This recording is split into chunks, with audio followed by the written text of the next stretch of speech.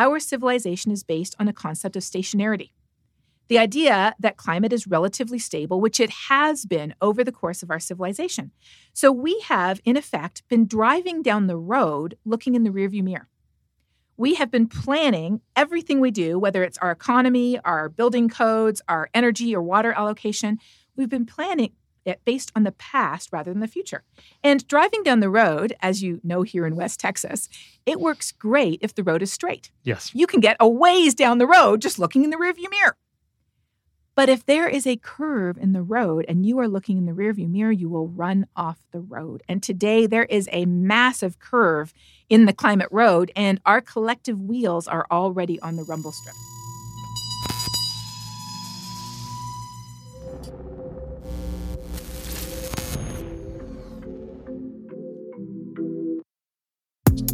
Hello there and welcome to Defiance. I'm your host Peter McCormack, and today I have an interview with Katherine Hayhoe, an atmospheric scientist and a professor of political science at Texas Tech University.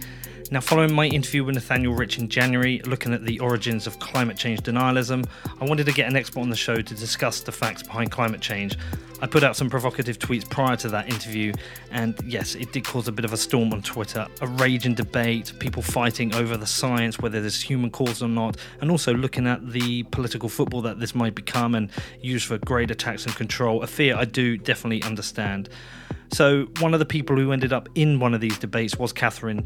She started contributing to a discussion. She was presenting some of the real facts and arguing on the side of the scientists who believe this is human cause. So I reached out to Katherine. I asked her, can we meet up? Can we do an interview? I was out in Texas recently. So we did. I went over to Lubbock and we recorded this. So big thanks to Katherine.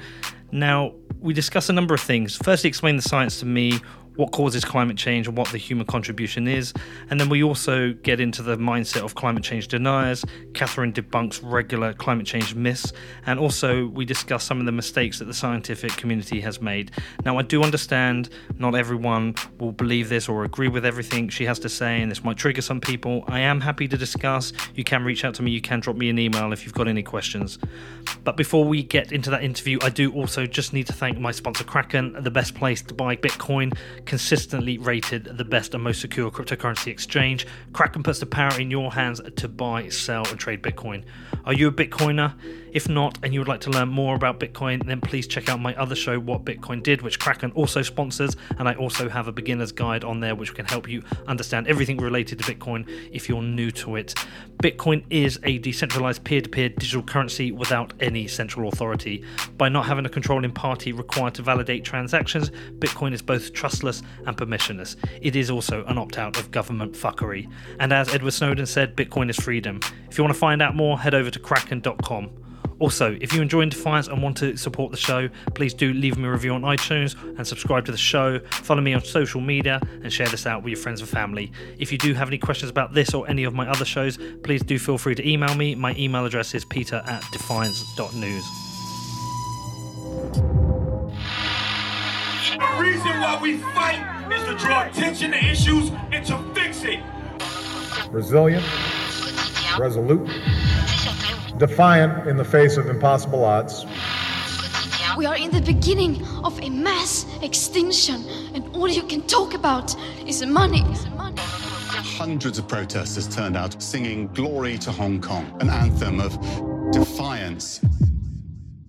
What I wanted was to speak to somebody whose job it is to know this stuff, to really, rather than when I get into the debates and people throw me all these charts and have you seen this and it's the solar sun cycles, and I just want somebody who's an expert who I can point to them and say, look, I'm not going to debate this.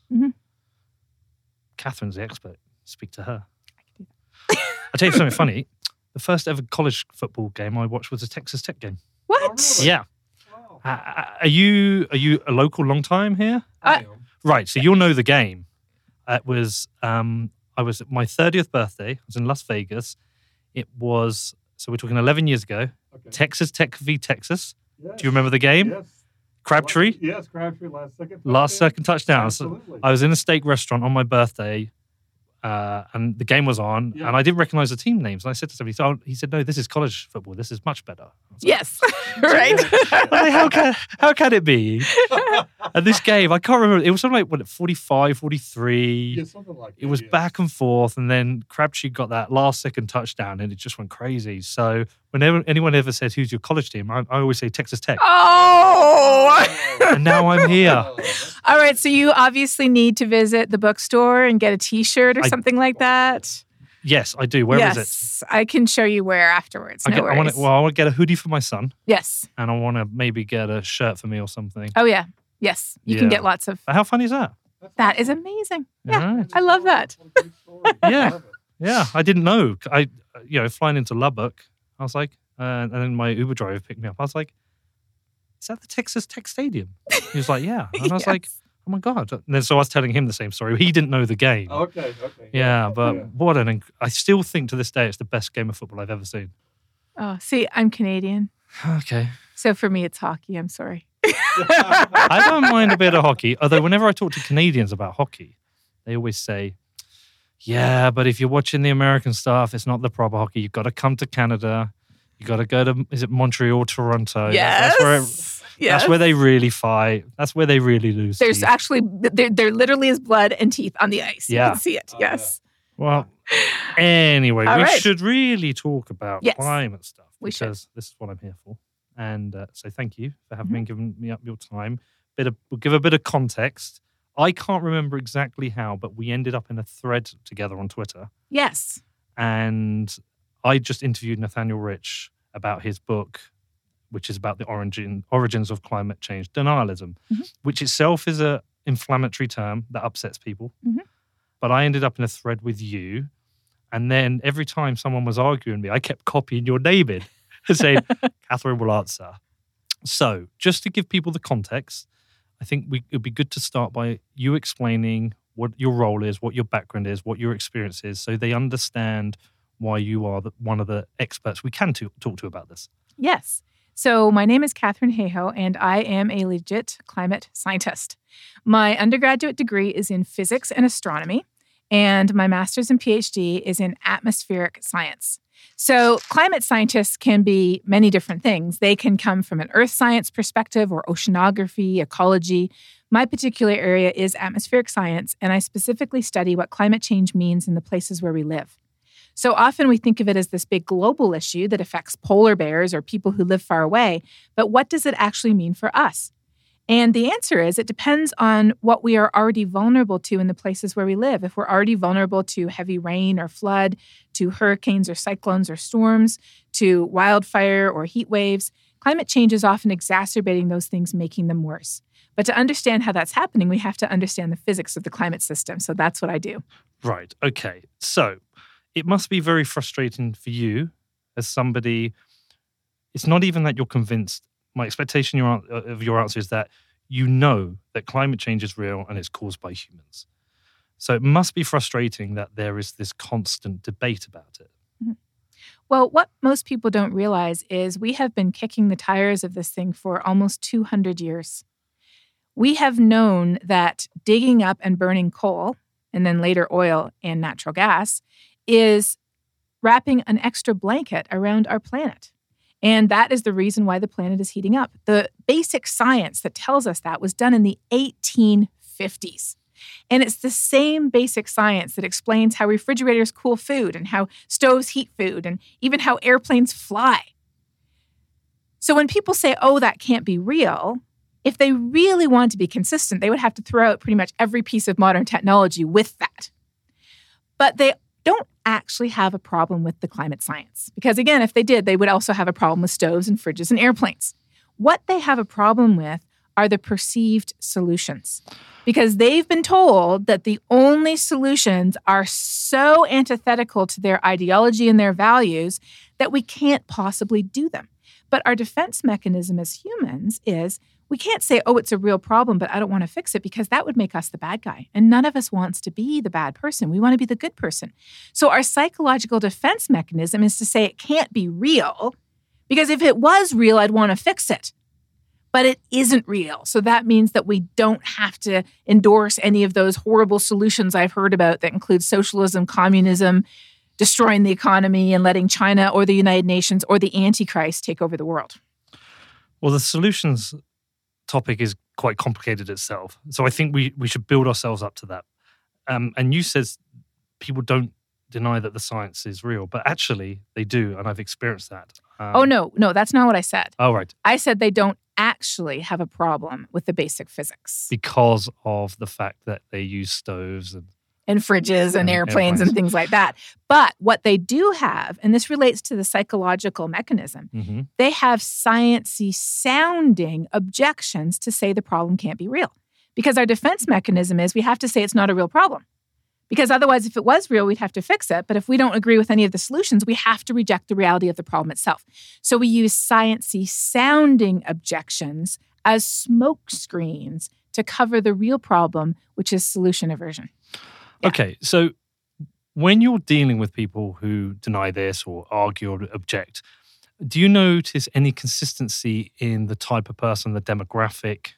I mean, we can throw the Bitcoin people in there because a lot of them just don't believe it. But do you notice a specific type of person who wants to argue this and wants to debate it? Absolutely. I have a sample of thousands of people, many of them collected on social media, some in person, many via letter or email or even phone call. And what I can tell you is that the number one predictor of whether we agree with the science or not is where we fall on the political spectrum. So if somebody on social media is attacking me and they're from the US, chances are they'll have MAGA in their profile. If they're from the UK, they'll have Brexit in their profile. If they're from Canada, they'll have something about hating the Prime Minister in their profile. If they're from Australia, they'll have something about loving the Prime Minister in their profile. So political factors are the number one common denominator. It is very rare to have an apolitical, not unheard of, but rare to have an apolitical problem. Now, the second common denominator, I'm very sorry to say, is gender. Well, no, I assume so. Yes. And from my own experience of, I put out this very provocative tweet. I kind of regret it, actually, because I think it was unfair. But anyway, I put it out and I just said, you're an idiot if you do not believe climate change is real, if you don't think it's caused by humans, you think the models are fake, etc., etc. And I got a lot of hate from it, a lot of unfollows. And I think it was right, actually, because I think it was the wrong choice of language. But at the same time, it was almost entirely men. And I don't know why, but it just was entirely men. And generally, I mean, because of the circles which follow me on Twitter, tend to be more libertarians, but also conservatives. So one of the things that I started to question, and I think I might have stolen this from you, actually. You did a TED Talk, right? I did. Did you say in your TED Talk that their opinions here on climate change are tied to their identity? Therefore, if you're challenging their opinions, you're insulting them in one way or another? Yes, that is definitely what I said. Okay, yes. I've been stealing that line. No worries. Okay. It's the best form of flattery. Okay. But actually, that's a really important point, right? Therefore, we're really in the era of identity politics with regards to climate change, which becomes really unfortunate, I think, because really you really want this to cross the aisle. I'm using American terms. We don't have the aisle in the UK, but I'm saying, this is what you want it to do. You want consensus from people. You want it to be apolitical, but you don't have this. That's right. A thermometer is not liberal or conservative. It doesn't give you a different answer depending on how you vote. The solutions are, but we have to begin from a place of shared understanding that climate is changing. Humans really are responsible. We've checked. The impacts are serious, and we do need to act. So when people have these sciencey sounding objections, though, the way I try to respond is by saying those are good questions. You're not an idiot for saying, isn't it just a solar cycle? Because we know that solar cycles are real. We know that there are volcanoes that produce heat-trapping gases. We know that there are natural factors that have caused climate change in the past. And in fact, we climate scientists are the ones who study those. So by validating people's questions, I think, then we can start to begin often to have a constructive dialogue. Not all the time. About 10% of the population are what social scientists call dismissive. And dismissive people will dismiss anything and everything, and they're literally incapable of clicking on a link. And we see this a lot online. If somebody cannot click a link, they are physically and mentally unable to just point their finger there and click it and read it. They are likely dismissive, and you can't have a constructive conversation because their entire identity is so built on rejecting what you stand for that they're not even willing to dialogue. But 90% of us are not dismissive.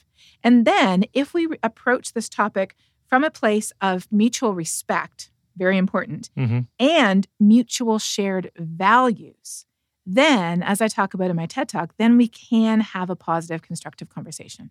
So it's really interesting that you talk about the political side, because I've been around the circles with my own politics. I was very socialist when I was younger.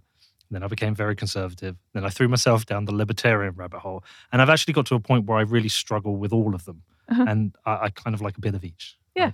Right? I really enjoy the libertarians' view on free markets. I really like socialist is the wrong view. The liberals' view on personal choice and personal freedoms with regards to like the choices you want to make in life. And with the conservatives, I kind of like their approach to the economy. There's just different aspects I like about it. But I've tried to separate myself from the politics now because that does tend to become a problem. Yes. Yeah. So As do I, yes. Yeah, because I don't think it's helpful. And I think it's a block to actually making any progress. I liken it to the fact that, with Donald Trump, there's a lot of people who support him, think he's great. I think there's certain things about his character I'm not particularly a fan of. But I think if you're conservative, you will instantly jump to the defense of Donald Trump because you're conservative. Similar with Bernie Sanders. There's lots of things I think are quite scary about the policies he has. But there will be people who jump to his defense because they're liberal. And we've become so divided. We've become so extreme on each end of the spectrum. We're starting to develop all these impossible problems to debate. It doesn't matter whether it's gun rights. It doesn't matter whether it's the climate. It doesn't matter whether it's abortion. There's these particular topics now that separate us. And I'm seeing very little intellectual debate around it with people willing to hear the other side of the argument. Yes, you're right. Climate change has become one of the top most politicized issues, not just in the US, but in the UK and Canada, Australia, Brazil, and beyond. So let's have that conversation then. Let's get those questions out. Actually, can we start a step earlier? Sure. Because we should do the science, because I'm fortunate enough to have this time with you. You have done a TED Talk. You are one of those people who I put up there on the. I level you up above everybody else because you've done a TED Talk. Oh, I think once you've done a TED Talk, you've kind of made it. But okay, I've done a few other things too. I know. But the TED Talk for me is always like, you're definitely an expert. So can you please explain the science for those who don't understand? Please explain the science of climate change and CO2 in the atmosphere. Because some people they will argue against this point itself as well. Oh, and most of us don't understand it to begin with. I mean, if you asked me to explain the basis of GMOs, for example, I would struggle to do that too. And that's because we are all cognitive misers.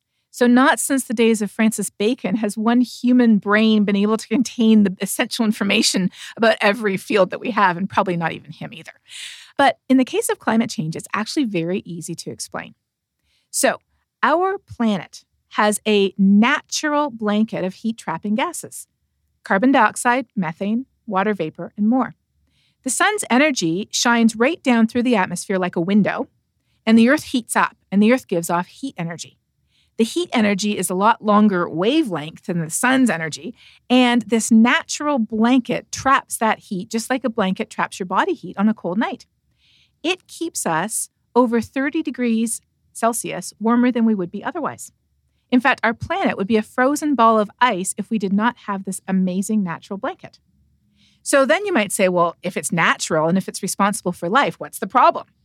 The problem is that by digging up and burning coal and gas and oil, we are wrapping an extra blanket of heat-trapping gases around our planet that it does not need. And just like you would if you were sleeping and somebody snuck into your room and put an extra blanket on you and you woke up sweating saying, I didn't need this blanket. In the same way, we are wrapping an extra blanket around our planet, and that is the reason why the planet is running a fever. So a lot of people have come back and challenged a lot of the science with this. And we should run through a couple of the common arguments back. So the first one is people said, this is a solar cycle we're in. Well, there's a very interesting website called skepticalscience.com. And they have ranked the common objections. So interestingly, I think that one's number 2. Number 1 is it's been warmer before. But Skeptical Science is a great resource if you want to dig into further after we've chatted. We've known, though, that the sun goes through an 11-year sunspot cycle since the work of Galileo. And we also know that the sun's energy goes slightly up and slightly down over longer periods of time. So when we look at the planet getting warmer, the number 1 question is it because of the sun? That's where we get most of our energy from. So when we look at the sun's energy, we see that there is this 11-year sunspot cycle where it goes up and down and up and down.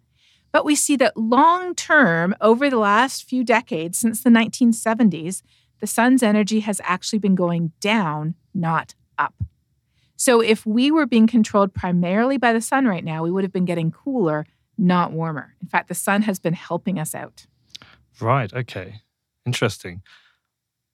But we're in a natural cycle. Well, the natural cycle is the most common argument. And for that, we have to understand what natural cycle we're talking about, because people often say natural cycles as if it's sort of like unicorns and rainbows and fairies. You don't really know what they are. But we do know what they are because, again, we're the ones who study them. So first of all, we have natural cycles that are inside the climate system. These are like El Niño or the North Atlantic Oscillation. What these natural cycles do is they move heat and moisture around the climate system to rebalance it. So one part doesn't get too hot and another part gets too cold. They move heat from east to west, north to south, from the ocean to the atmosphere and back again.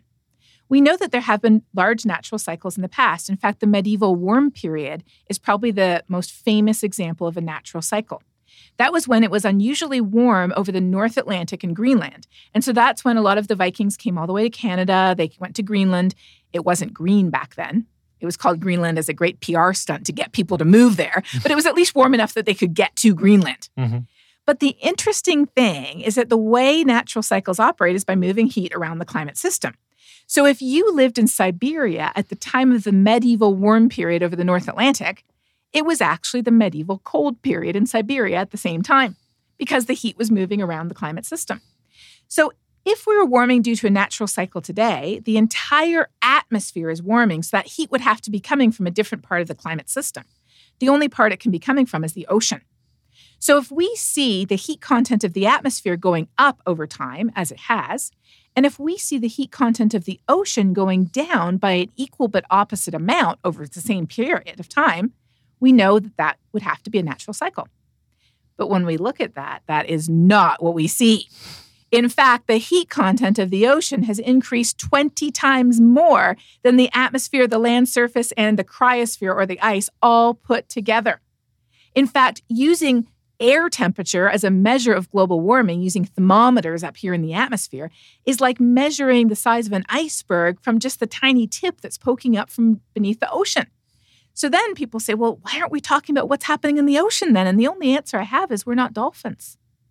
If we were dolphins, we'd be like, oh my goodness, people, look at what's happening in the ocean. The changes we're seeing here are crazy compared to what's happening on the land. But because we live here on the land, we talk a lot about what's happening above the ocean. So that's how we know it is not a natural cycle. The whole planet is heating up. Something else I saw that's come up a lot is charts which are based on the analysis of ice cores. Mm-hmm. And they have predictions that go back hundreds of thousands of years. How accurate are these predictions from the ice cores? Because myself, personally, as a non-scientist, I'm wondering how much information can be stored in this ice core that you can accurately predict hundreds of thousands of years of climate. Yes. So ice cores are one type of natural thermometer. We also use tree rings, pollen records, sediment cores, and more. And they are absolutely fascinating.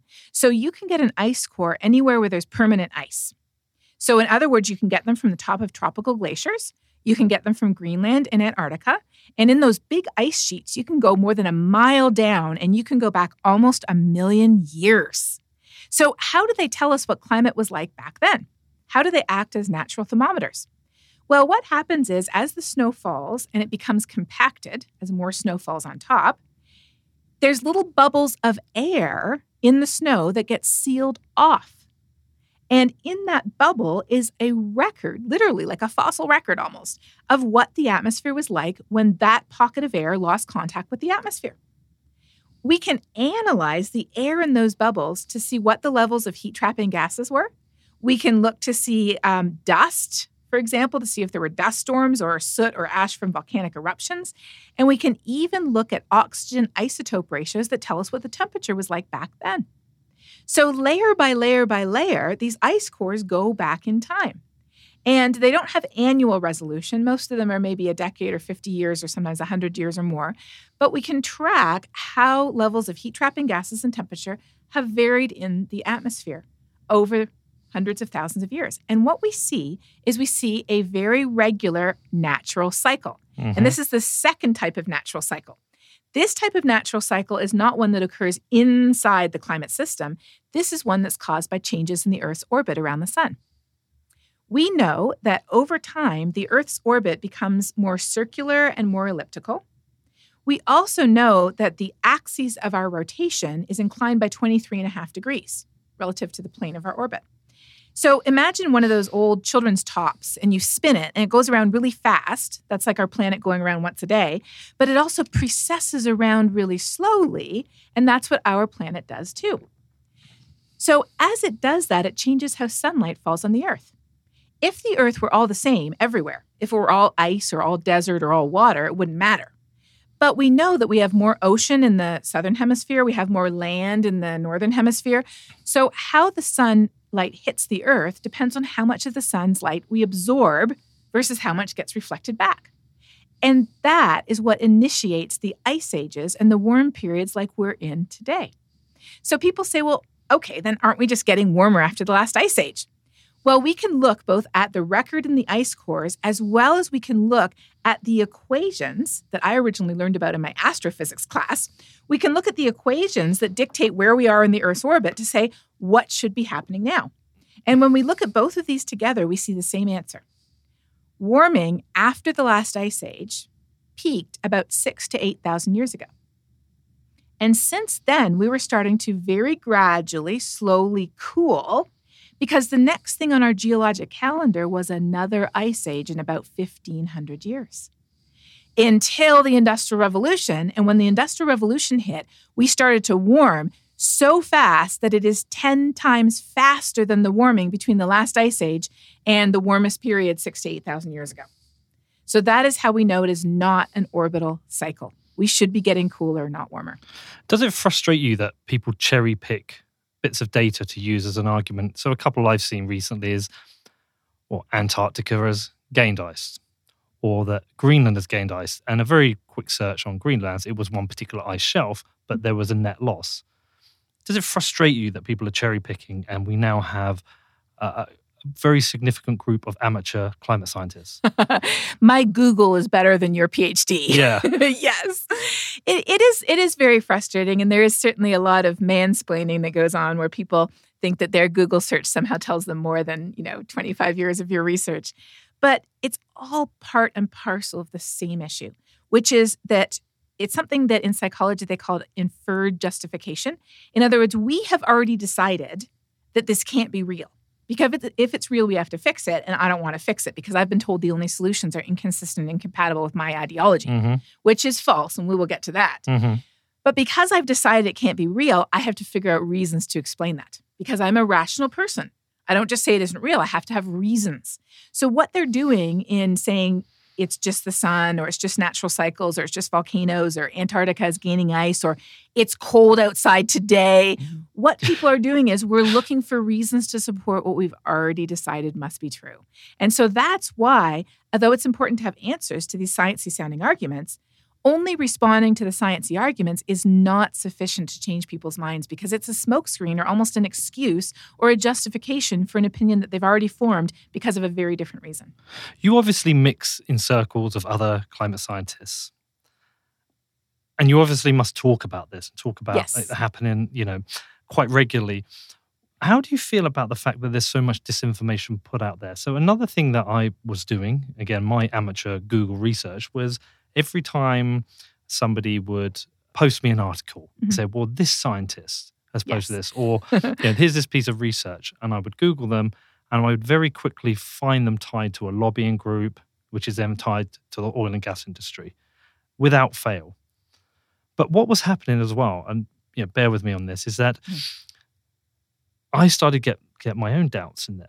And I started to become a little bit of a conspiracy theorist myself. And I was wondering, well, did these lobbying groups really exist? Are these web pages real? Are these scientists actually real scientists? But there are people out there who are seemingly credible scientists who don't agree with you. There are a handful. In North America, I can literally count them on the fingers of one hand. Credible. Okay.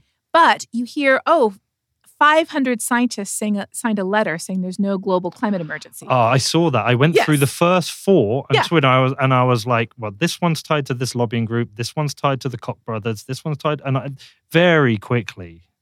And if they're even legitimate scientists in a legitimate field. I mean, often it's like asking a podiatrist, who may be a very competent podiatrist, to do brain surgery, or asking a brain surgeon to do cardiology. It's not the same expertise. And they can often find people who, sadly, don't know enough or are biased because of their political agenda to be willing to say something that's not true when they just are not even an expert in the field. So there are a very small number of people who are credible and who do have the expertise to pronounce on climate science, who they wouldn't go so far as to say it isn't real, but they generally tend to say it's not a big deal, or we shouldn't really do anything, or it's too expensive to fix it. So here's what I did, being a scientist. I went out and I bought the books that they'd written, and I read the interviews that they'd done. And I wanted to figure out what makes them tick. Mm-hmm. Because here we have 200 years of science. We have tens of thousands of peer-reviewed scientific studies. They're based on such basic physics that it underlies most of our modern technology today. And today we have tens of thousands of scientists around the world who all agree. So what makes this tiny, little, weensy, very loud handful of people disagree? So I went and I read what they wrote because I wanted to know. And what I found was that each one of them had something different that had nothing to do with the science that was very clearly motivating their opinion. One book was an entire libertarian manifesto. It was basically saying, I don't want the government to interfere with my life. Yep. Climate solutions involve government solutions. Therefore, we can't have climate solutions. Therefore, it's not a real problem. And they all hate the Green New Deal. Yes. Yeah. Another one said that, poor people need fossil fuels. So it's really evil and just immoral to say that they can't use fossil fuels. So because the world needs fossil fuels, then we still have to keep using them. So because we have to keep using them, climate change can't be a big deal because I'm a good person. And if this was really a problem, I would care about it. So they all have very different reasons. And then the funniest one was one where he complained that he wasn't getting enough airtime because of his contrarian perspective.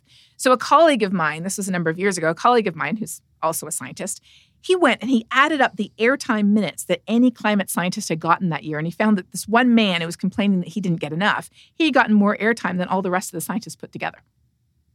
Right. Yes. So there's just very different motivations that they have. But when you start to really follow people, you see that somebody says, I don't trust those weather stations. And then the next breath, without even taking a pause, I don't trust those weather stations, and the government just wants to control my choices. So there's an immediate connection between solution aversion and inferred justification. In other words, I don't like the solution, so therefore I have to have a reason that makes sense why I reject the problem. Okay. Yes.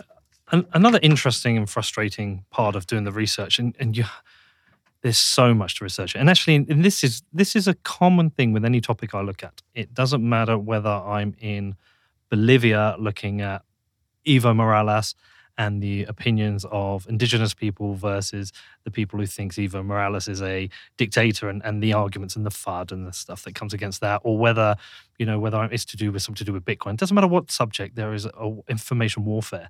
But one of the most difficult things that I struggled with is people kept recommending other people I should have on the show. And have you seen the film Contagion? No. So there's a film called Contagion, and there's a guy in it that Jude Law plays called Alan Quamweed.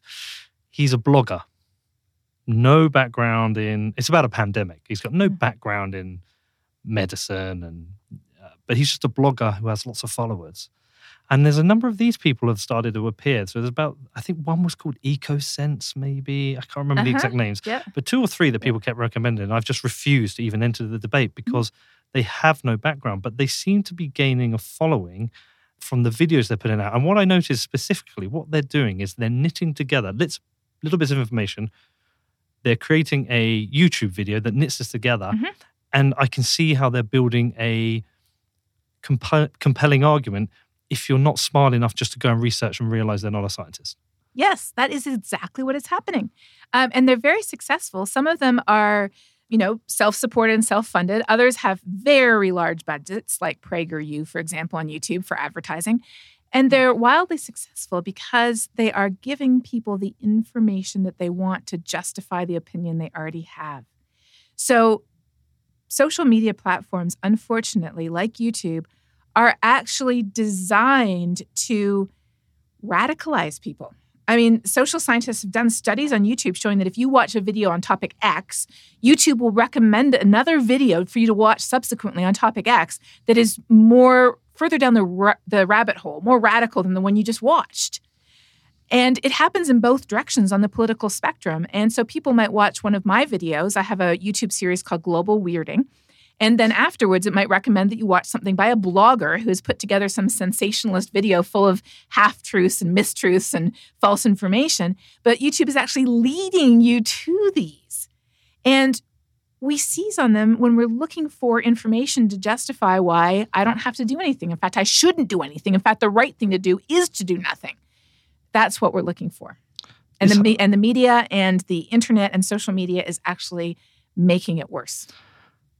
How's the media mainstream media making things worse? Because I don't see, and there may be something different happening here on Fox News, but generally speaking, I don't see any rejection of the climate science in mainstream media, whether I'm watching the BBC, Sky News, reading The Guardian, The Telegraph, The Times, whether I'm watching CNN, whether I'm watching MSNBC. They all tend to be reporting the same issues.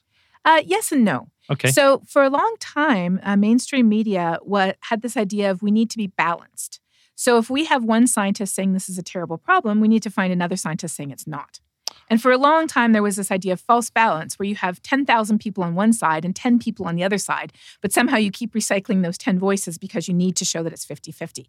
And this is a very serious problem because research has shown that one of the most convincing arguments when it comes to climate change is the simple statement that scientists agree. So if you are showing one talking head versus another, you are implicitly communicating to people that it isn't 97-3 or 99-1, it's 50-50. You're communicating that scientists don't agree. Now, nowadays, a number of organizations, the BBC, the CBC, The Guardian, have made commitments to only report the actual facts on climate change. So we have seen a significant shift. But media today is still often based on clicks and hits. Media is a business for many organizations, not the BBC, not the CBC, but for many others, from CNN to MSNBC to Fox, it is a business. And because it's a business, controversy sells. So let me just give you one example. I'm a lead author on the U.S. National Climate Assessment, which is a fantastic resource if anybody wants the latest on the science. And we who worked on this project did so on a volunteer basis. We were not paid for it. We spent hundreds of hours working on this assessment because we were convinced that people need that kind of summary of the science. So then CNN gets a politician on who is supported by the coal industry and no longer an active politician, a pundit. And he gets on there and says, oh, those climate scientists, they're just doing this report for the money. So I get on Twitter and I say, that's not true. We were paid $0. So CNN says, well, would you like to come on and explain how we're not paid to do this and this is the summary of the science? So I recorded a nice interview with Anderson Cooper and they said, well, we'll be playing it tonight. So then I was busy actually at TED, practicing for my TED Talk. And I started to get these text messages saying, well, you said that you were going to be on tonight, but we only saw the same politician repeating that you're in it for the money. What happened to your interview? They didn't even air it. What? Because it wasn't as controversial as having somebody say things that were untrue, but that would make people want to click. So the media is definitely trying, and they have definitely improved. But the whole subculture of blogs, of internet news sites, of YouTube or social media, that's where a lot of this echo chamber of half-truths and lies and deceptions is really circulating and percolating and reaching people in ways that it couldn't have done 20 years ago. Well, it makes me worry about the work I do sometimes as well. I am a one-man team. Well, two-man, I have an engineer. But, I do interviews, I report on issues, and I have an opinion. And I've been wrong in the past, factually wrong, and also changed my opinion on things which are subjective. What can people like myself do then to help the situation? That's a great question. Yeah. So one of the most important things we can actually do is talk about it, because data has shown that even though the vast majority of people now would agree that this thing is real, even though they wouldn't agree that it affects us or it's necessarily humans, most of us agree it's real, but we don't think it matters to us. We think it matters to future generations or to people or places who live far away. So actually engaging and having a conversation about the two most important things we can talk about is key. And those two things are this. Number one, how climate change affects the things that we already care about. So not the polar bears, unless we already care about polar bears, not poor people living on low-lying islands in the South Pacific, although if we care about them, and I do, then we care about that too. But our interest, who we are, how climate change affects what we already do, number one. And then number two, what are practical, positive, beneficial solutions that would help us, that would help our industry, that would help our lives, that would help the economy, and that would also help with climate change at the same time. These are the two most important things to talk about. So any conversations that you can have about those two things, I think, would be incredibly helpful. Okay, that's very interesting. Okay, so we'll get on to those two things, but that's very interesting because there was another climate scientist I approached, and I won't name them, and he said, I'll come and I'll talk to you, but I don't want to talk about any of the arguments about this being not true, this not being human cause. He said, it's a waste of time. He said, the arguments are stupid. I don't want to waste any more time on this. He said, which I thought was kind of interesting. He just wanted to talk about the facts and what we can do, nothing about the arguments against. But you're obviously willing to talk about it, which is fine. I am, because we've heard these so frequently that we need answers before we can move beyond them. They are good questions. How do we know that it isn't the sun or a natural cycle or volcanoes or just getting warmer after the last ice age? We've been told this so frequently that we need answers to those questions to move us to a place where we're willing to engage about talking about why this matters and what we can do to fix it. It's not sufficient, but it's sort of a necessary step to take us like from a -10 to a 0. And then to go from a 0 to a 10, we have to connect the dots to why this matters to us personally and what we can do to fix it. How do we know it's not volcanoes? Well, you may have heard, because there is a meme circulating the internet, yes. You may have heard that one volcanic eruption produces more carbon pollution than humans do in 10 years. That is false. Okay. When we look not just at every volcano, we look at all geologic activity around the whole world, including things like Yellowstone and Azerbaijan and places where they have gases creeping up through fissures in the earth. We look at all geologic activity around the whole world, and it turns out that it produces as much heat-trapping gases as 3 medium-sized states in the United States. Okay. So it's not the volcanoes. It can't be. And in fact, a really big volcanic eruption cools the earth. Okay. Yes, because it spews all these particles all the way up into the upper atmosphere that act like an umbrella. They reflect the sun's energy away from the earth for anywhere from weeks up to a really big volcanic eruption, 2 or 3 years. So volcanoes can help us out temporarily, but they're not causing the warming. But there are clearly people out there then who are purposely disseminating misinformation, paid for by the oil and gas industry, very much in a similar way that people compare it to the tobacco industry. There's that one particular PR firm, I forget their name, you all know them. How do you feel about these people? Because they are on purpose, they are misleading people about something which could be catastrophic. Yes. Now, people don't like the alarmists. We're going to talk about the alarmist side of things, but there are people who are disseminating misinformation on purpose for financial gain. How do you feel about that? I'm glad you brought that up, because that is absolutely true. And in terms of frustration, that is what frustrates me the most.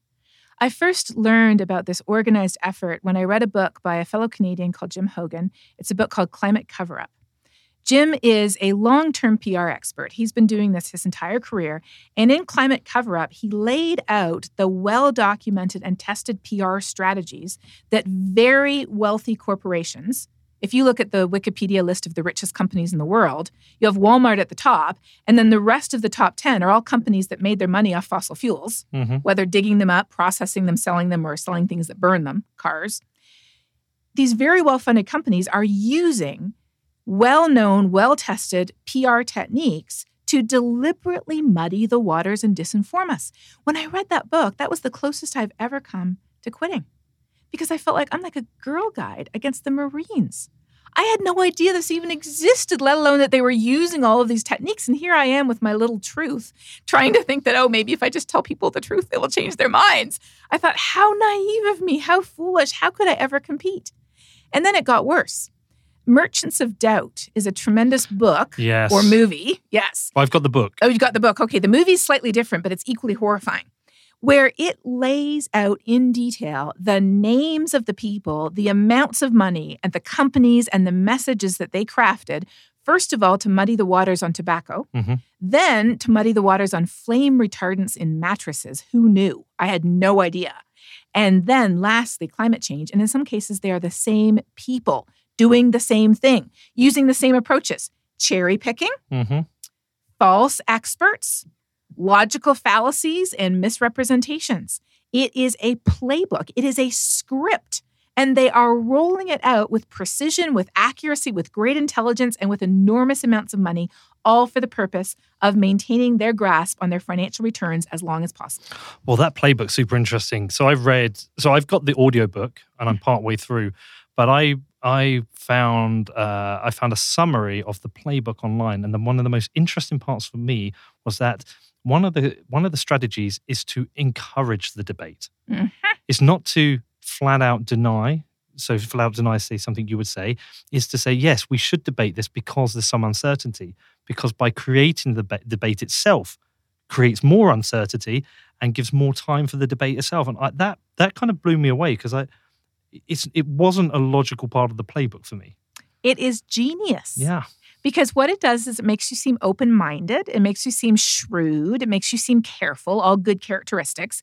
But it completely paralyzes action. Because all you need to say is, I'm not sure, to paralyze action. You don't have to say it isn't really, just have to say we don't know. Can I tell you my really unscientific reason I believe climate change is real? Absolutely. And caused by humans. So someone like me has to trust other people. So I have to read all the information out there. And so I go through the process. I'll read what you've put. I'll watch your TED talk. I'll watch other talks. I'll research the people behind it. And the people I trust tend to be academics. And the people I don't trust tend to be backed by the oil and gas industry, but it's just some chain. But also, adding to that, there are just little things that seem to me very obvious. And I don't believe the mainstream media is lying when it reports this, that, 9 of the last 10 years have been the hottest on record.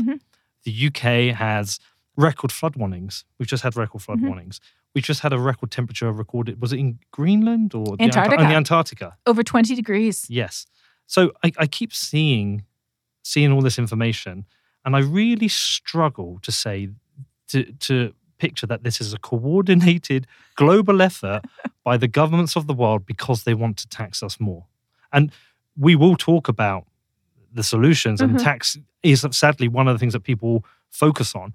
But I struggle to think this is a coordinated effort by the governments of the world to tax us more, and they're managing to infiltrate every news organization with misinformation. I find that idiotic to believe.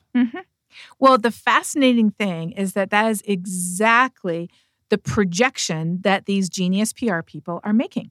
So the reality is that the richest companies in the world, whose bottom line depends on fossil fuels, continuing our addiction to fossil fuels as long as possible, they have made a very cold and calculated decision that the best use of their money is to muddy the waters and delay action as long as possible.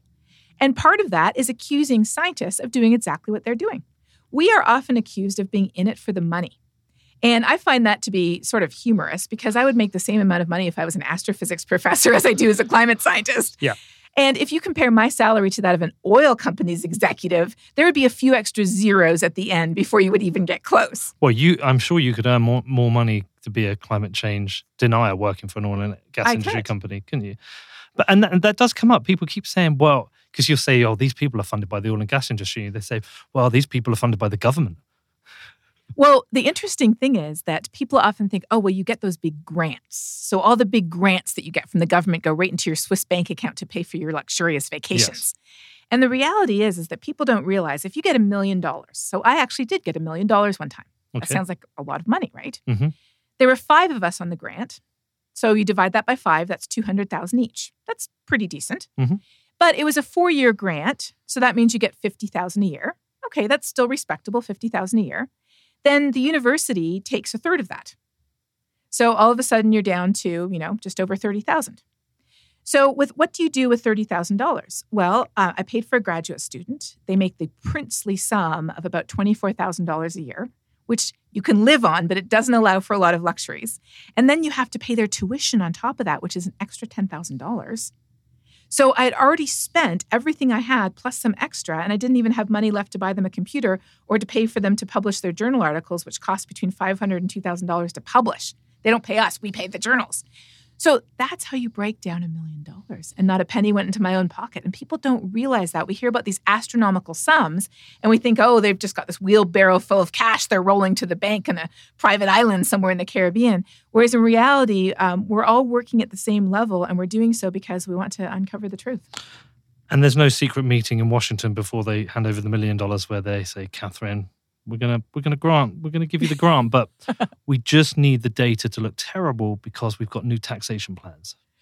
I have never been invited to one of those. And in fact, if anything, in my field, people are worried that there are secret meetings taking place saying, oh, if any of those grant proposals come in with the words climate change on them, strike them.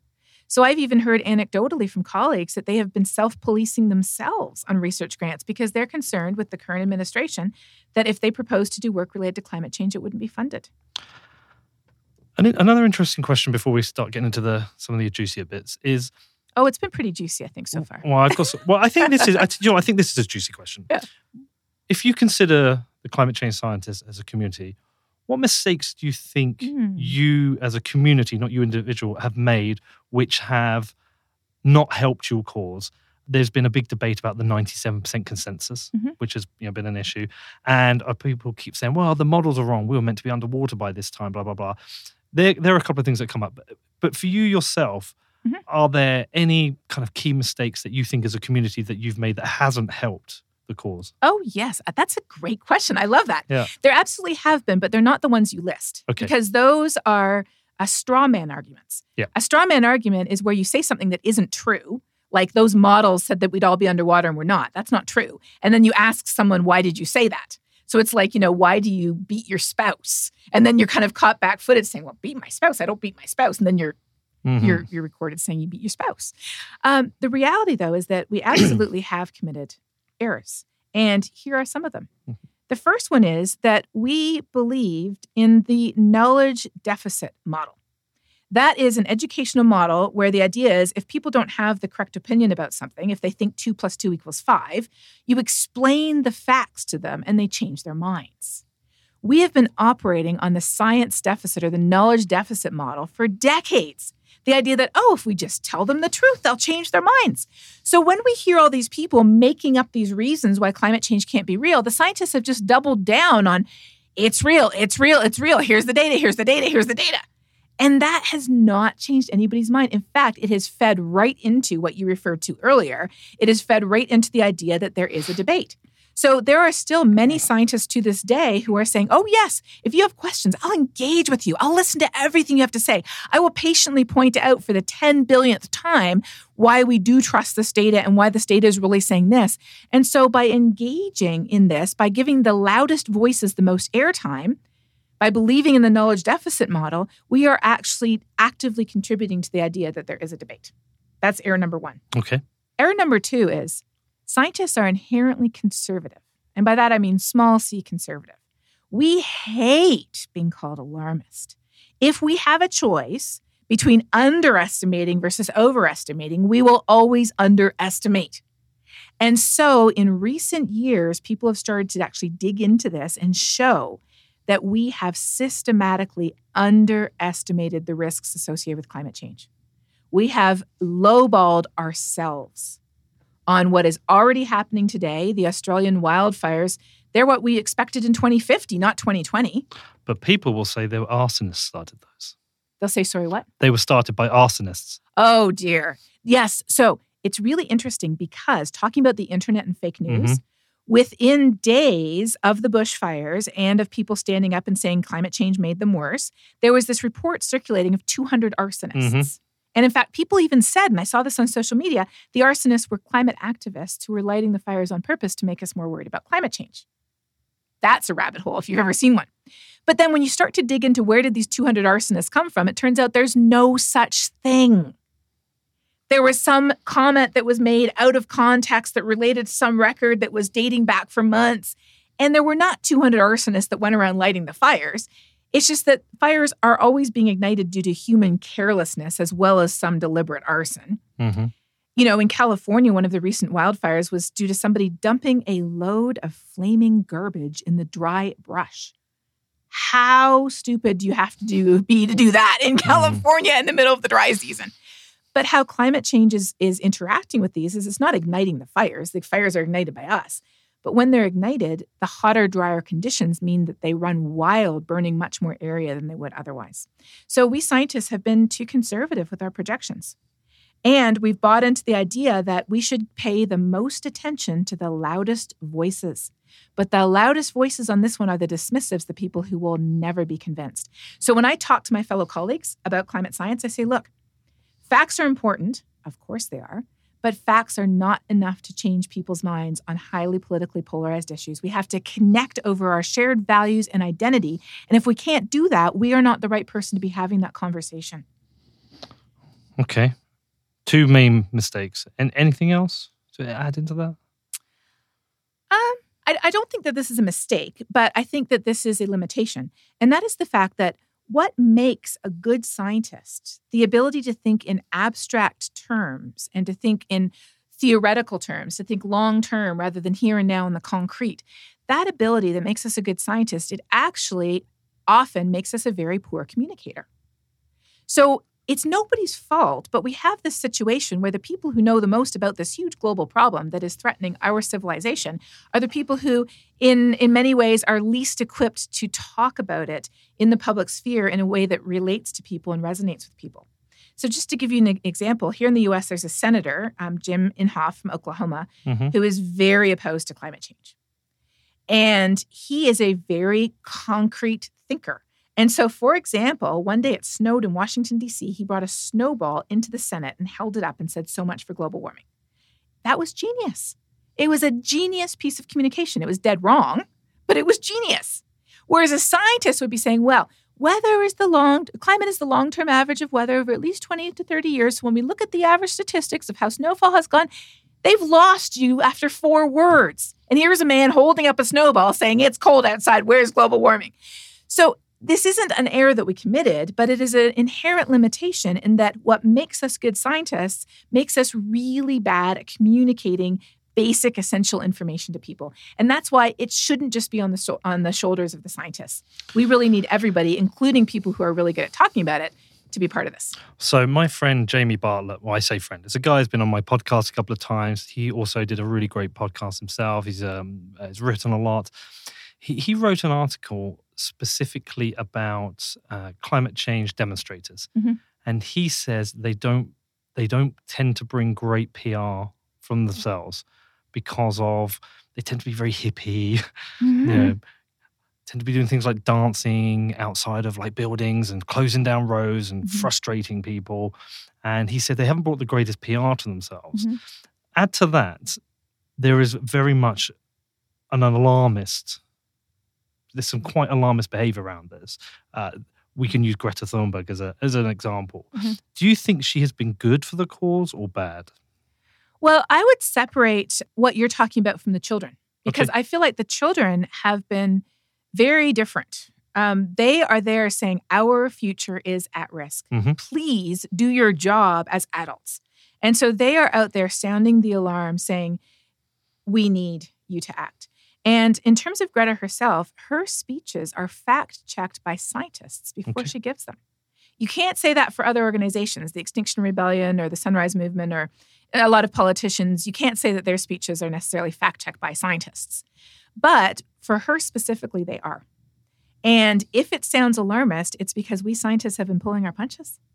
We have been pulling the punches. The science is there. She has not said anything I am aware of that is not backed up by peer-reviewed science. It is really bad, and it's probably worse than we think. But acting now, we can avoid the worst of the impacts. The future really is in our hands. It's not inevitable yet. Some of it is. It's like you've been smoking a pack of cigarettes a day for decades already, but you don't have emphysema, you don't have lung cancer, and you're not dead. So the time to act is now, and there is hope, but we have to recognize, we have to have that moment where you sit down with the physician says, you have spots on your lungs.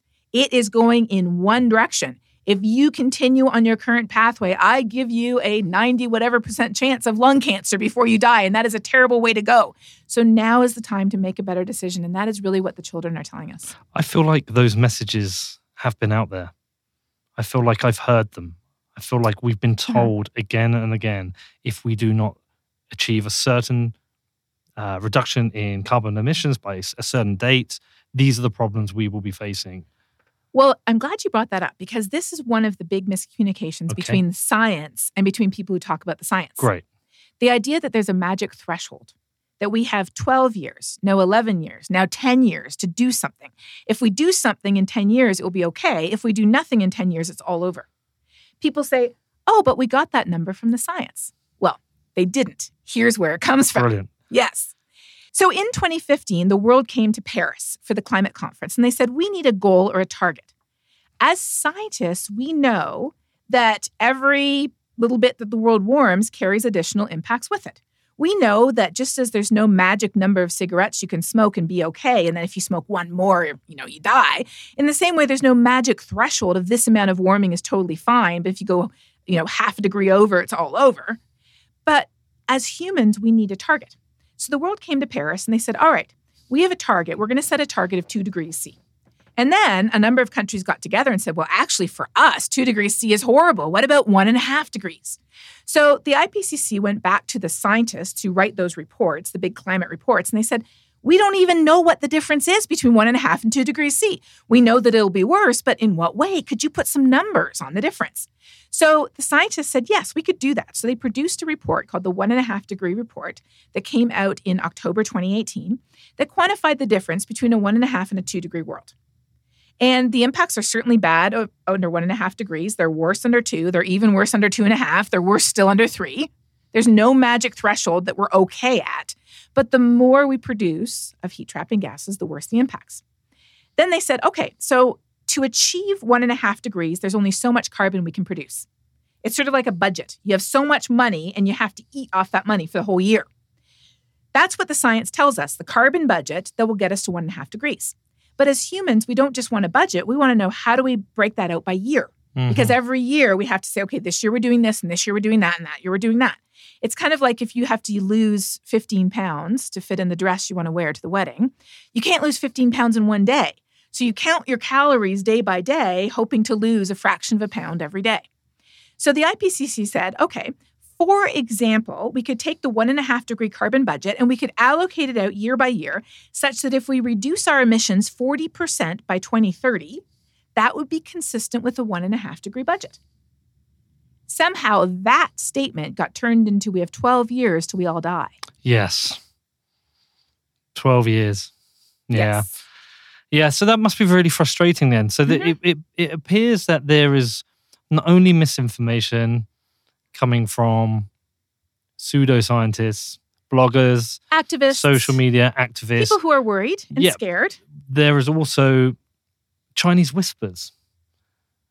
Do you not know what Chinese whispers? Yes, I do know what you mean. Yeah, Chinese like the telephone whispers. Game. Yeah, I mean, you got the Chinese whispers of what happened in the Australia with the fires that it blamed on 200 arsonists. You've got Chinese whispers here. And that was a deliberately coordinated campaign. That 200 arsonists, the university in Australia actually tracked it to where it came from. And it was a deliberately engineered disinformation campaign on social media. Do we know actually where it came from? I believe so. I believe they tracked down who started it. Anyways, yeah. So how precarious is the situation now? Because, I have my concerns. I have children. I can see, you can visually see the weather changing in the world. Mm-hmm. You can see it.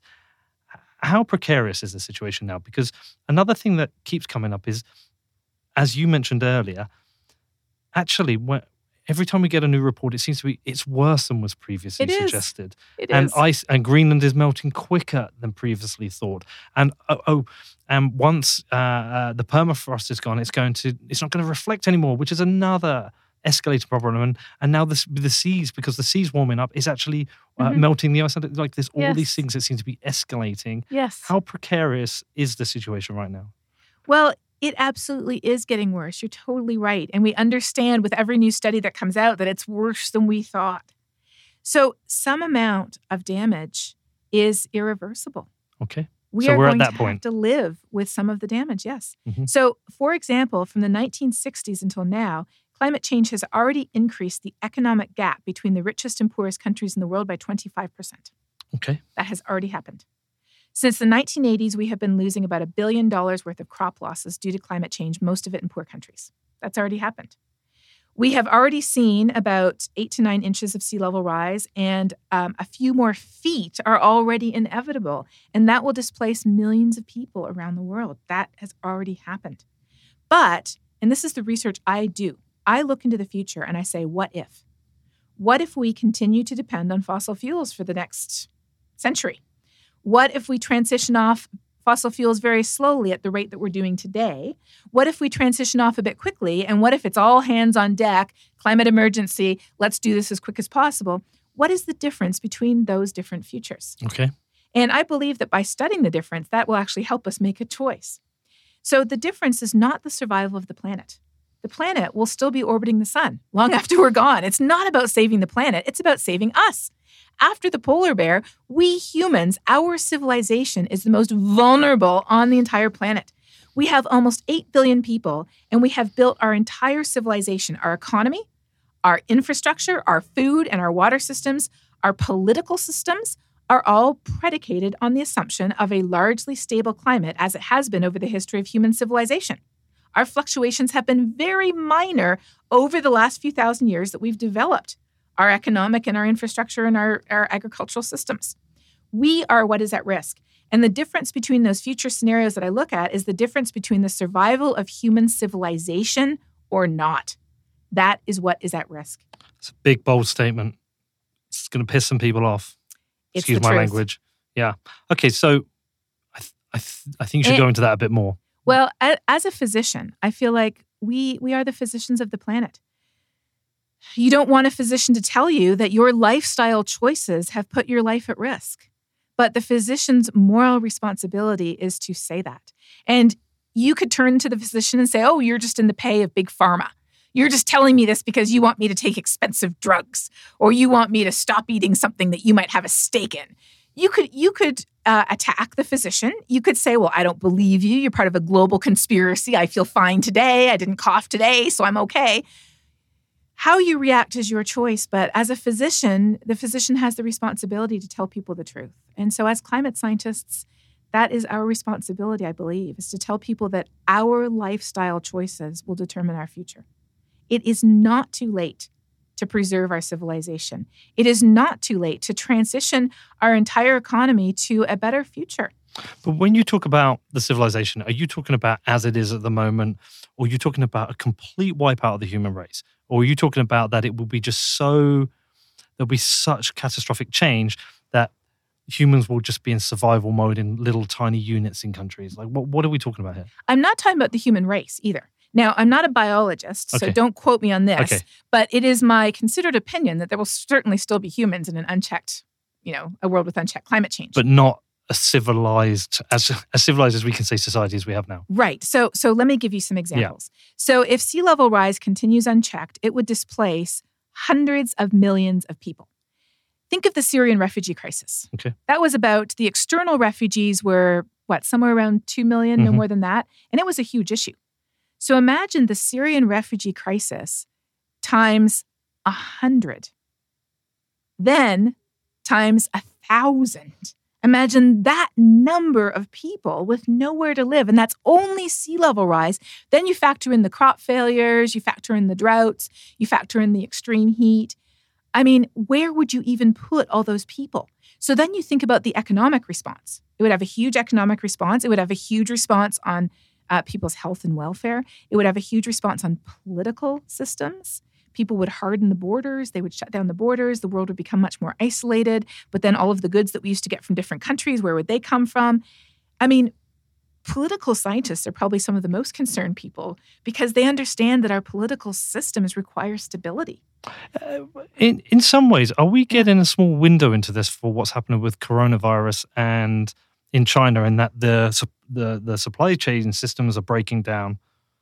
Yes, in a way. So coronavirus is not caused by climate change. I know that. Oh, yeah. No, of course. What I'm saying is... Some people ask. You're talking about Yes. the movement of goods and such. Yeah. Like we are seeing at the moment where a country shuts down, the supply systems break down. Therefore, for example, the car manufacturers can't make cars at the moment because they can't get the parts they were getting from China. Yeah. So you're talking about, essentially, we have a very fragile global economy, which is based on having a stable climate. Without that, everything will start to break down. Exactly. It's like dominoes. Let me give you another concrete example. So in 2011, there were some devastating floods in Thailand. Mm-hmm.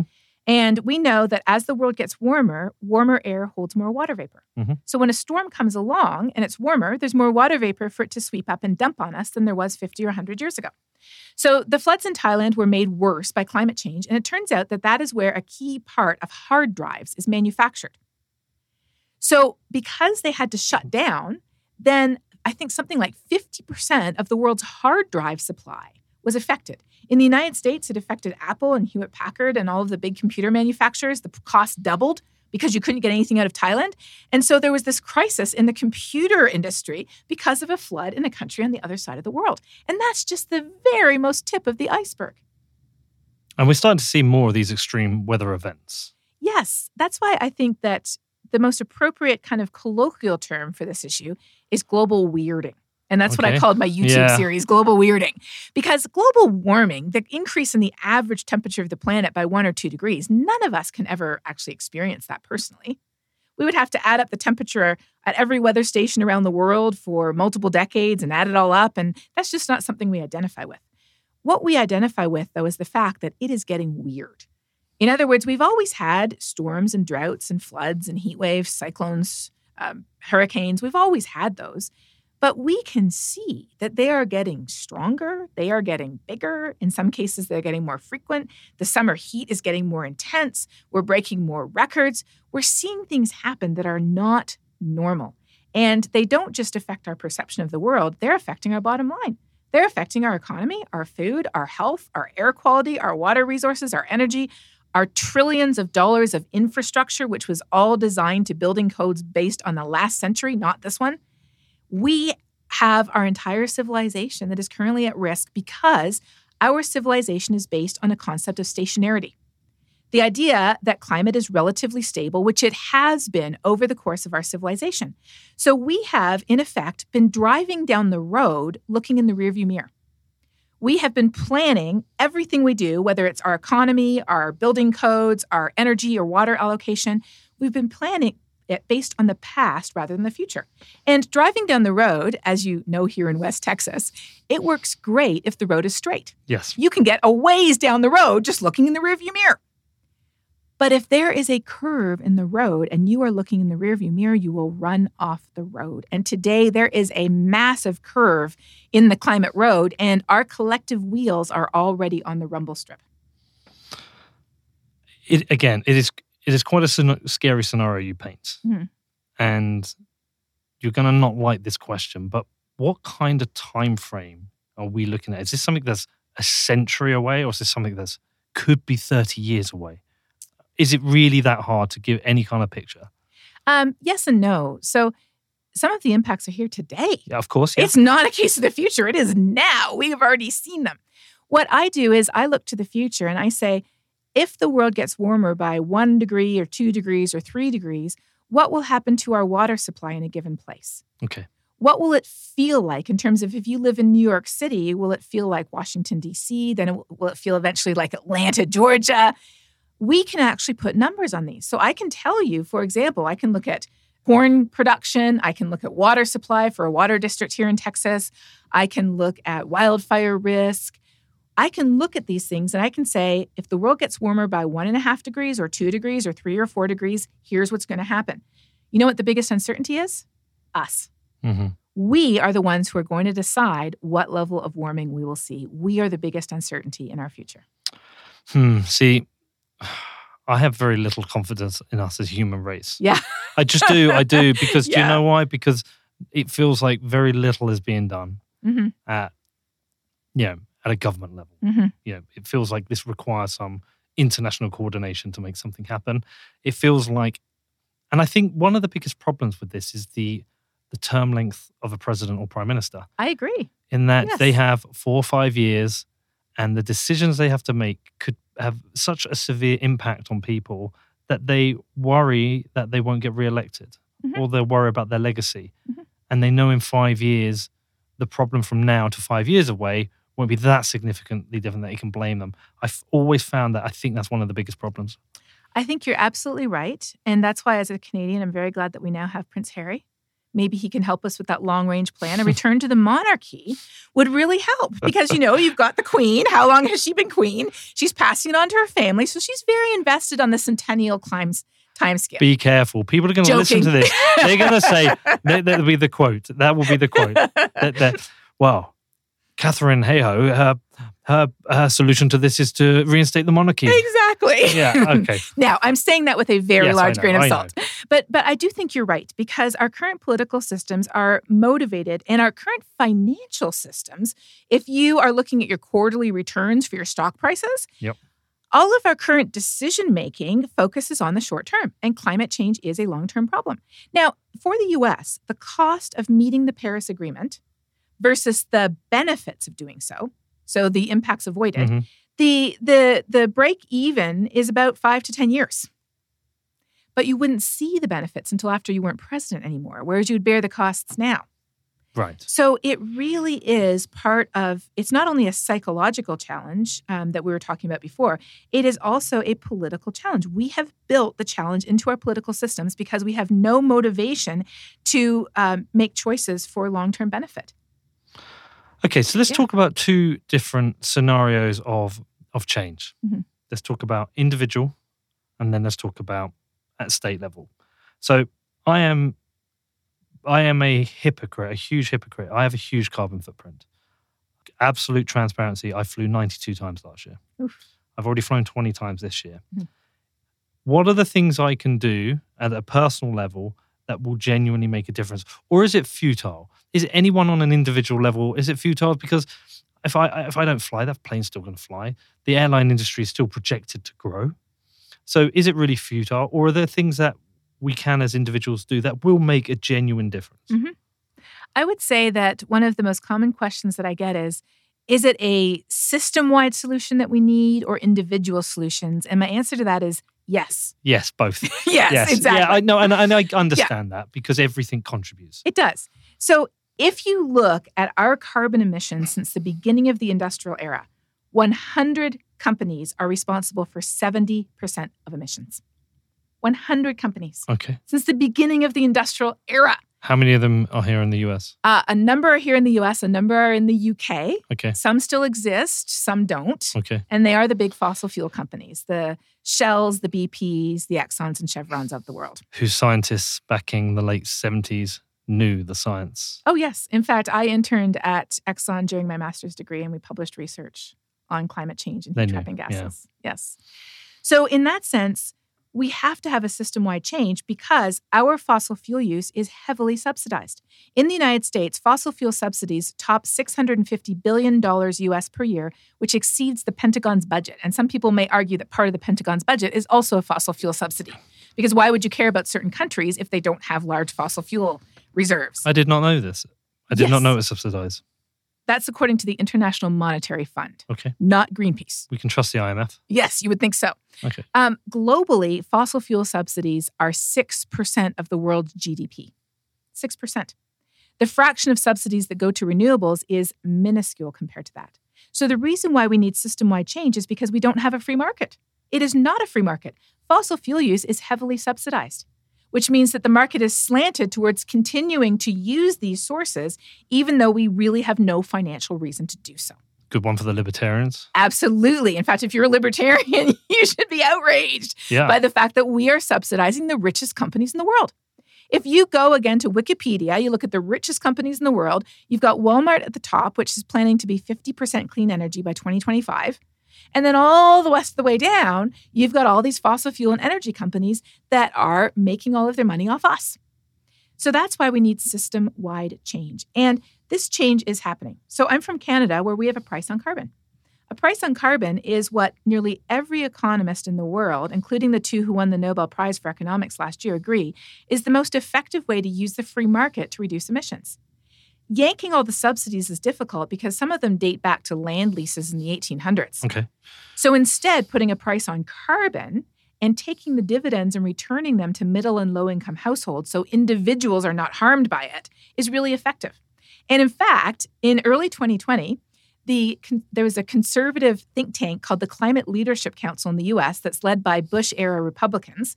They released a plan to put carbon pricing in the U.S. And they estimate that starting in year one, the average American household would receive $2,000 back in their taxes due to the carbon price. And you can ratchet it up year after year, as they're doing in Canada, and the economy will in turn wean itself off carbon to make more money in other ways. So in Canada, the 4 provinces that had a price on carbon before it became a federal policy were the 4 provinces that actually led the country in economic output over that time. That's pretty amazing. Mm-hmm. How do you put a price on carbon? The easiest way is to do it at the production site. So in other words, if you are going to sell gasoline, then you add not very much. I mean, it's a matter of like 5-10 cents, which, given prices today is not much. You add that to the price. The government collects all of that from the producers, so not from the individual gas station, but from the producers. And then you use that money to, first of all, make sure that middle and lower income households are not harmed. And then you use the remaining stuff to subsidize and incentivize energy efficiency programs, electric cars, clean energy technology, research and development to accelerate the economy in that direction. Conservatives will not like this as a policy if it's an income redistribution. Well, first of all, they'll call you a communist. It's desocializing the current situation, which is highly socialized. We're paying for the fossil fuel companies. But the interesting thing is it's a free market mechanism. And so the Climate Leadership Council in the U.S., who just put this forward, is a conservative organization. And there is something in Congress called a Bipartisan Climate Solutions Caucus. You can only join if you join with somebody from the other party. So you have to join, a Democrat has to join with a Republican. And they support carbon pricing because it is a truly bipartisan solution. So as a climate scientist, I'm in favor of anything that cuts carbon and doesn't hurt people. But as a human, I like the pragmatic approach of something that you can get people on board with across the political spectrum, because otherwise, with you, I don't think that's going to happen if we can't all get on board. This isn't the carbon tax credits, right? This isn't the tax credit system that allow people to buy and sell. No. Because that is thoroughly disliked, right? Because it can be an abused system. It can be very much abused. Yeah. And Russia really abused that system because their economy took a downturn after they had gotten their carbon credits. So they sold hot air to other countries, essentially, that they weren't ever going to produce, but they had the credits for. So no, this is very much, if you use it, you pay for it. And so if somebody still wants to drive a Hummer, you can drive a Hummer. Nobody's taking your Hummer away, but you just pay the real cost. Now, the interesting thing is, I don't know if you saw during the Super Bowl, which of course is a big thing here in the U.S., there was a commercial for a new electric Hummer, 1,000 horsepower electric Hummer. So the world is starting to change, and individual choices are part of this too. Like what? Well, a lot of these big corporations have shareholders who have been attending their meetings saying, we need you to change. So, for example, in 2020, BP announced they plan to be carbon neutral by 2050. Yeah, I see how? that. I'm not quite sure. How of all companies? But it was so far in the distance. Yeah, it's going to survive that policy. Whoever's the CEO probably won't be alive at that time, 2050. Yeah, probably not. Yeah. But if they want to transition to be an energy company, that is what they have to do, because we need energy. But we've been using fossil fuels since the Middle Ages. I mean, we've been burning coal since, did you know the very first air quality legislation due to pollution from burning coal was in the 1300s in London. King Edward announced that if anybody burned coal within the city limits while his queen was in residence at the Tower of London, they would be killed. The penalty was death. Once the queen was gone, all bets were off. But we've been using this stuff for hundreds of years. It is very old technology, and it really is time to move on. What is the best clean energy renewables that you like? Because again, this is another thing. You'll see something like wind farms. They say, well, the energy that goes into producing the wind turbines, and then they can't be recycled, so they have to be buried in the ground. They're very inefficient. Or the energy used to produce the electricity to power the Tesla has to come from coal-based power plants that actually provide the electricity to the house. Is this all just another bunch of nonsense, or is there some valid criticisms? There's always a grain of truth to these, okay. But it's just a grain. So, for example, it takes, I think, about 6 to 8 months for if you created the wind turbines using fossil fuels, it would take 6 to 8 months to break even and then start producing more clean energy. Okay. But the average wind farm lasts for well over a decade, not 6 to 8 months. Okay. And increasingly, a lot of companies, like, for example, Tesla, they are powering their production with clean energy. So there is no lag to pay off. It's 100% clean energy from the get-go. Recycling solar panels and wind turbines is a big deal. And people are looking at that. Because already here in West Texas, they've replaced the blades already once with much longer, more powerful blades. You have to recycle this material, otherwise you're creating a worse problem. But it's not as bad a problem as fossil fuel pollution that kills millions of people around the world. Wind turbines are not killing millions of people around the world. There is no free lunch yet when it comes to energy, but the best source of energy, in my opinion, is a mix. Okay. There is no one magic silver bullet, but depending on where you are and what resources you have, there's different ways to get energy that are cheaper and more affordable than others.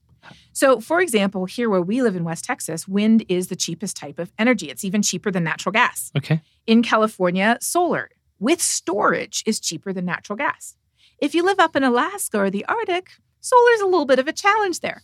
So they're getting very creative with hydrokinetic energy from streams. A lot of remote villages are using that. Some of them are using geothermal energy. Some of them are using biomass energy.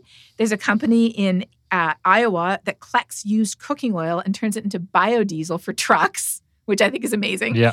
The United Airlines is flying biofuel flights out of the LAX airport. I will have been on one of those. You probably were. Yeah. So the solution is not for us all to go without, because so often we hear, speaking of individual solutions, we hear, if everybody went vegan, that would fix the problem. Well, first of all, animal agriculture is 14% of the problem, just 14%. So Cowspiracy was wrong. Absolutely dead wrong. Okay. I'm sorry to say. And then how many people are actually going to go vegan? Well, in a lot of developing countries, animal agriculture is used on marginal lands where you can't grow food crops, and it's the staple of their diet. They don't have a different way to get much protein. Mm-hmm. So if you say, okay, how about in wealthy countries, we all go vegan? Well, maybe say 50% of us would be willing to do that. So 50% of us in developing countries, where here in the U.S., animal agriculture is only 9%, it's not even 14%, you're talking about a fraction. And then people say, well, if we all stop flying, that'll do it.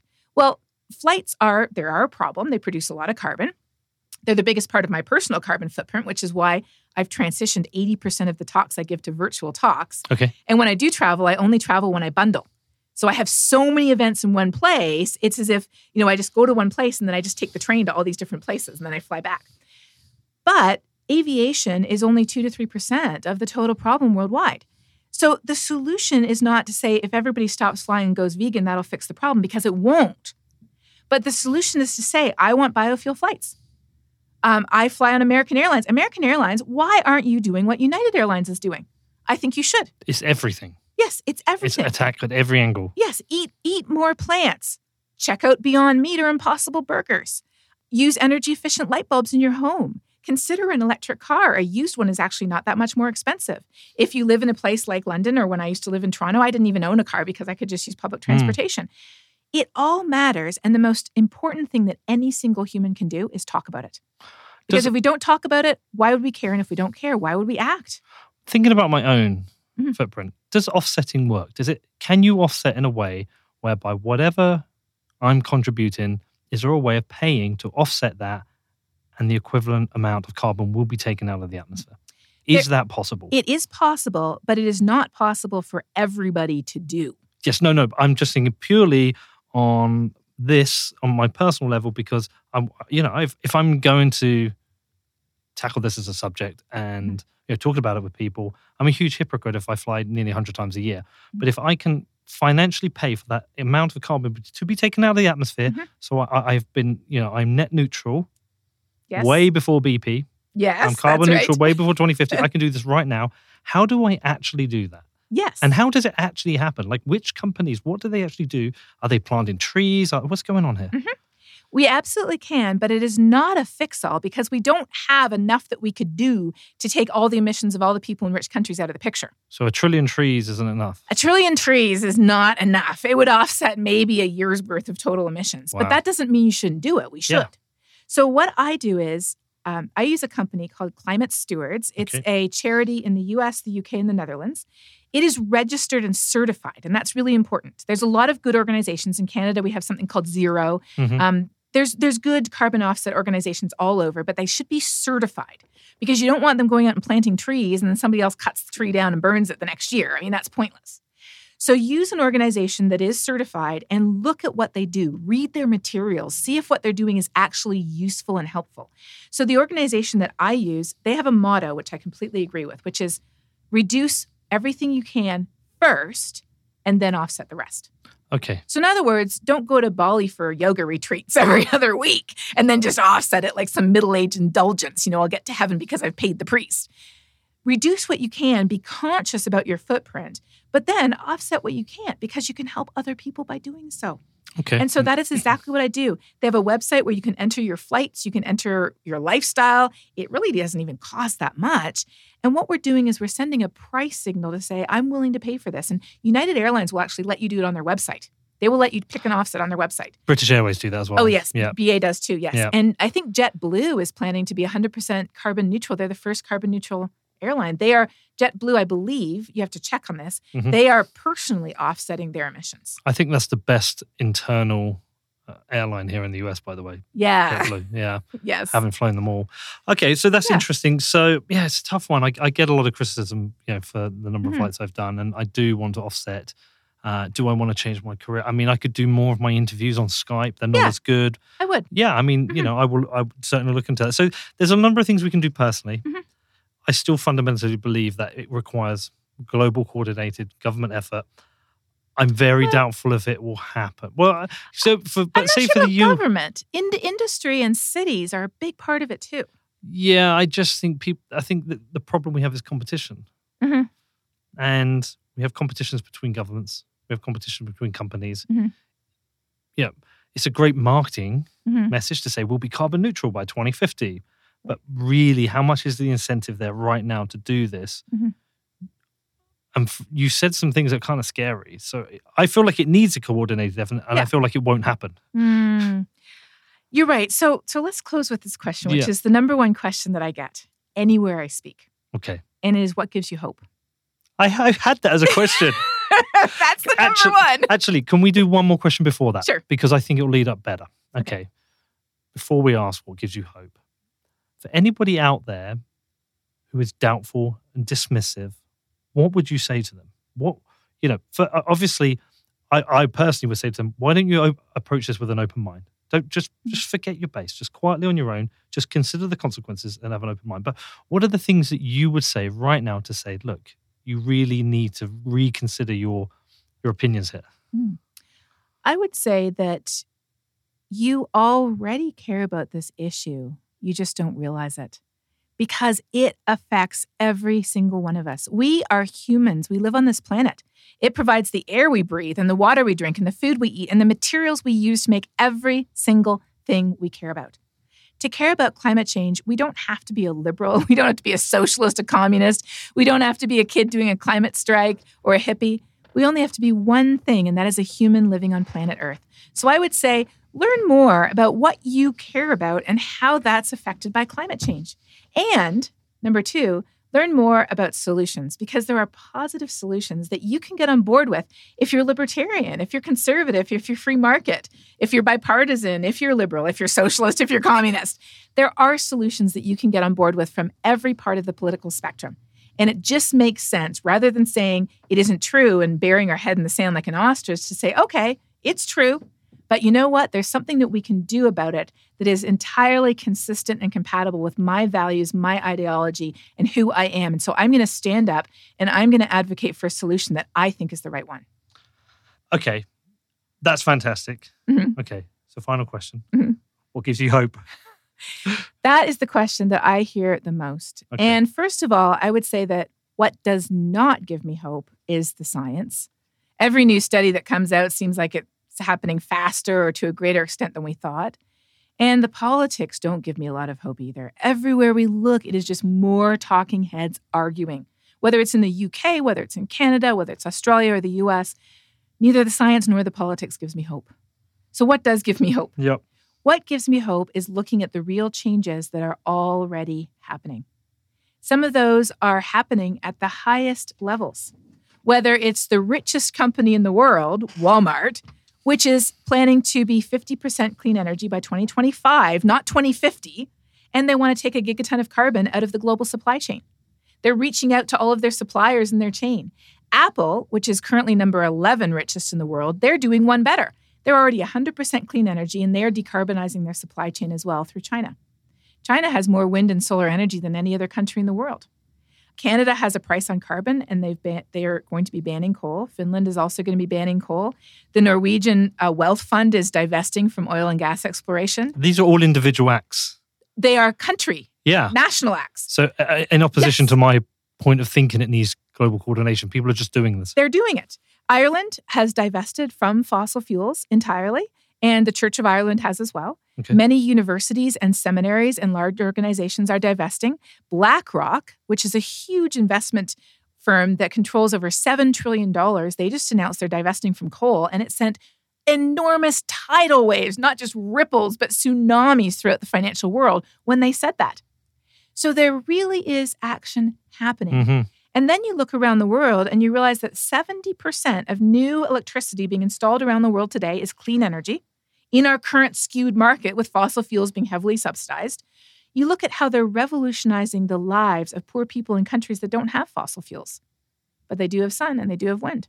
They don't have transmission grids, but you can plug your cell phone into the solar panel and you can plug a light bulb in too, and your kids can do their homework at night and you can, have a much better life. And then I look at what's happening here in Texas. So here in Texas, we have the biggest army base in the U.S. Mm-hmm. Everything really is bigger in Texas. Yeah. And it went with wind and solar energy 2 years ago because it would save taxpayers $150 million over natural gas. We have the first carbon neutral airport in North America. It's in Dallas-Fort Worth. Yeah. We have almost 20% of our electricity in this state, which is known for oil and gas, from wind and solar. 10 years ago, Texas was not even on the map for solar. Now it's the 5th state in terms of the most installed solar, and our installed solar is doubling this year, and it's planned to double the next year. So looking for hope in places that you wouldn't even expect. The fact that, last Christmas, I got one of those emails that you dread saying that somebody pulled your credit records.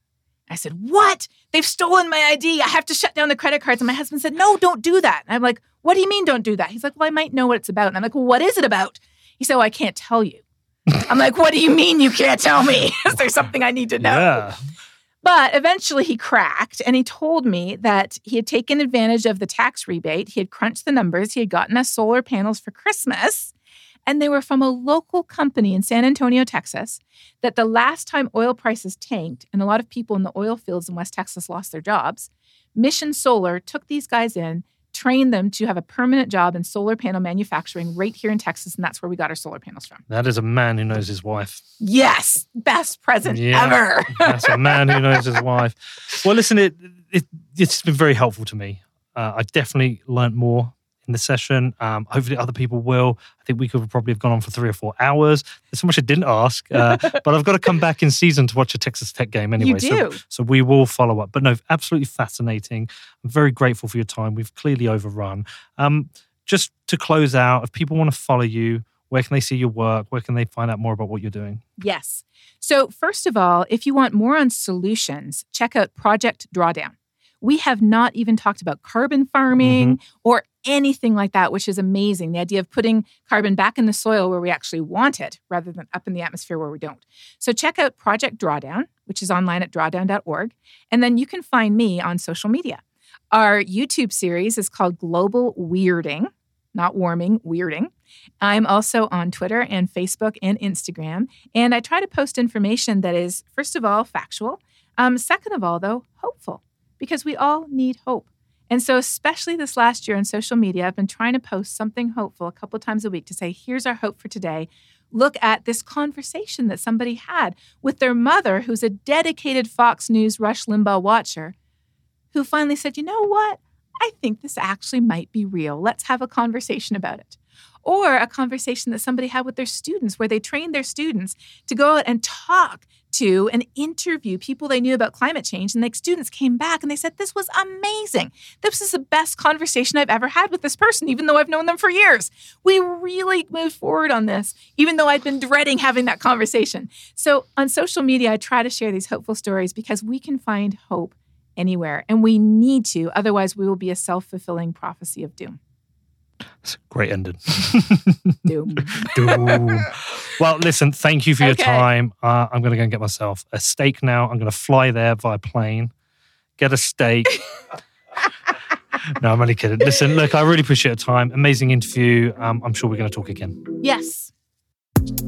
Thank you for listening to Defiance. I do hope you enjoyed this interview with Catherine, whatever your beliefs are. Now, climate change has been a topic I've been interested in for quite a few months now. What happened was I did an interview for my other podcast, What Bitcoin Did, with Nathaniel Rich from Vanity Fair. He had written an article about the Quadriga exchange, and after the interview he told me he'd written some books, and one of them was about this origins of climate change denialism. So I bought the book, I read it, and we did an interview about that subject. In doing so, I did also put out these provocative tweets because I'm firmly in the camp of people who believe this is human cause, and I am kind of confused at people who deny this or who seem to be wanting to avoid the facts that the scientists are putting out, well, the real atmospheric scientists, should I say.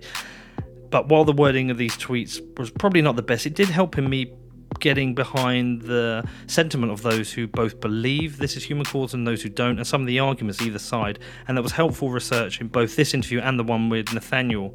Now, the debates do continue to rage. I still follow them online. I still follow them in the mainstream media, on blogs, on Twitter.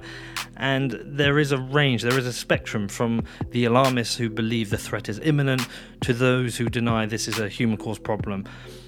Consistently, though, those who deny this is human cause, well, actually, even some of those who agree this is a human cause problem, there is a consistent fear that this will be used as a political football by the government to increase tax and control. And look, I understand this. I fully empathise with this. Right now, my personal focus is just on understanding the truth and the facts. Now, I am firmly in the camp of those who believe this is a significant problem, and I am also conscious that I'm a massive hypocrite because I have quite a big carbon footprint. I fly a lot with work. I am conscious of this. So if you're going to point that out to me, I am aware it's something I'm thinking about. But I'm also concerned. I've got children, right? You know, I don't know what the impact will be in the next few years or in the next couple of decades. But if there is an impact, it almost certainly will be on my children and other people's children. So I'm not too worried about being slightly alarmist myself or paying quite a bit of attention to this as a subject, because if the deniers are wrong and we fail to act and the impact is catastrophic for humans, it will be something that I would personally myself feel certainly guilty of not approaching or looking into, and also without dealing with my own footprint. So yes, that's where I am. If this does trigger people or you do have questions, you can reach out to me. My email address is peter@defiance.news. Happy to answer any questions, happy to respond to anything. Anyway, I hope you did enjoy this, and yeah, have a great week. Before we close out, I do need to thank my sponsor Kraken, the best place to buy Bitcoin, consistently rated the best and most secure cryptocurrency exchange. Kraken puts the power in your hands to buy, sell and trade Bitcoin. You can find out more at kraken.com, which is kraken.com. Also, if you want to support the show, please leave me a review on iTunes or subscribe to the show, follow me on social media, or share it out with your friends and family. If you have any questions about this show or any other show I've made, please feel free to email me on peter@defiance.news.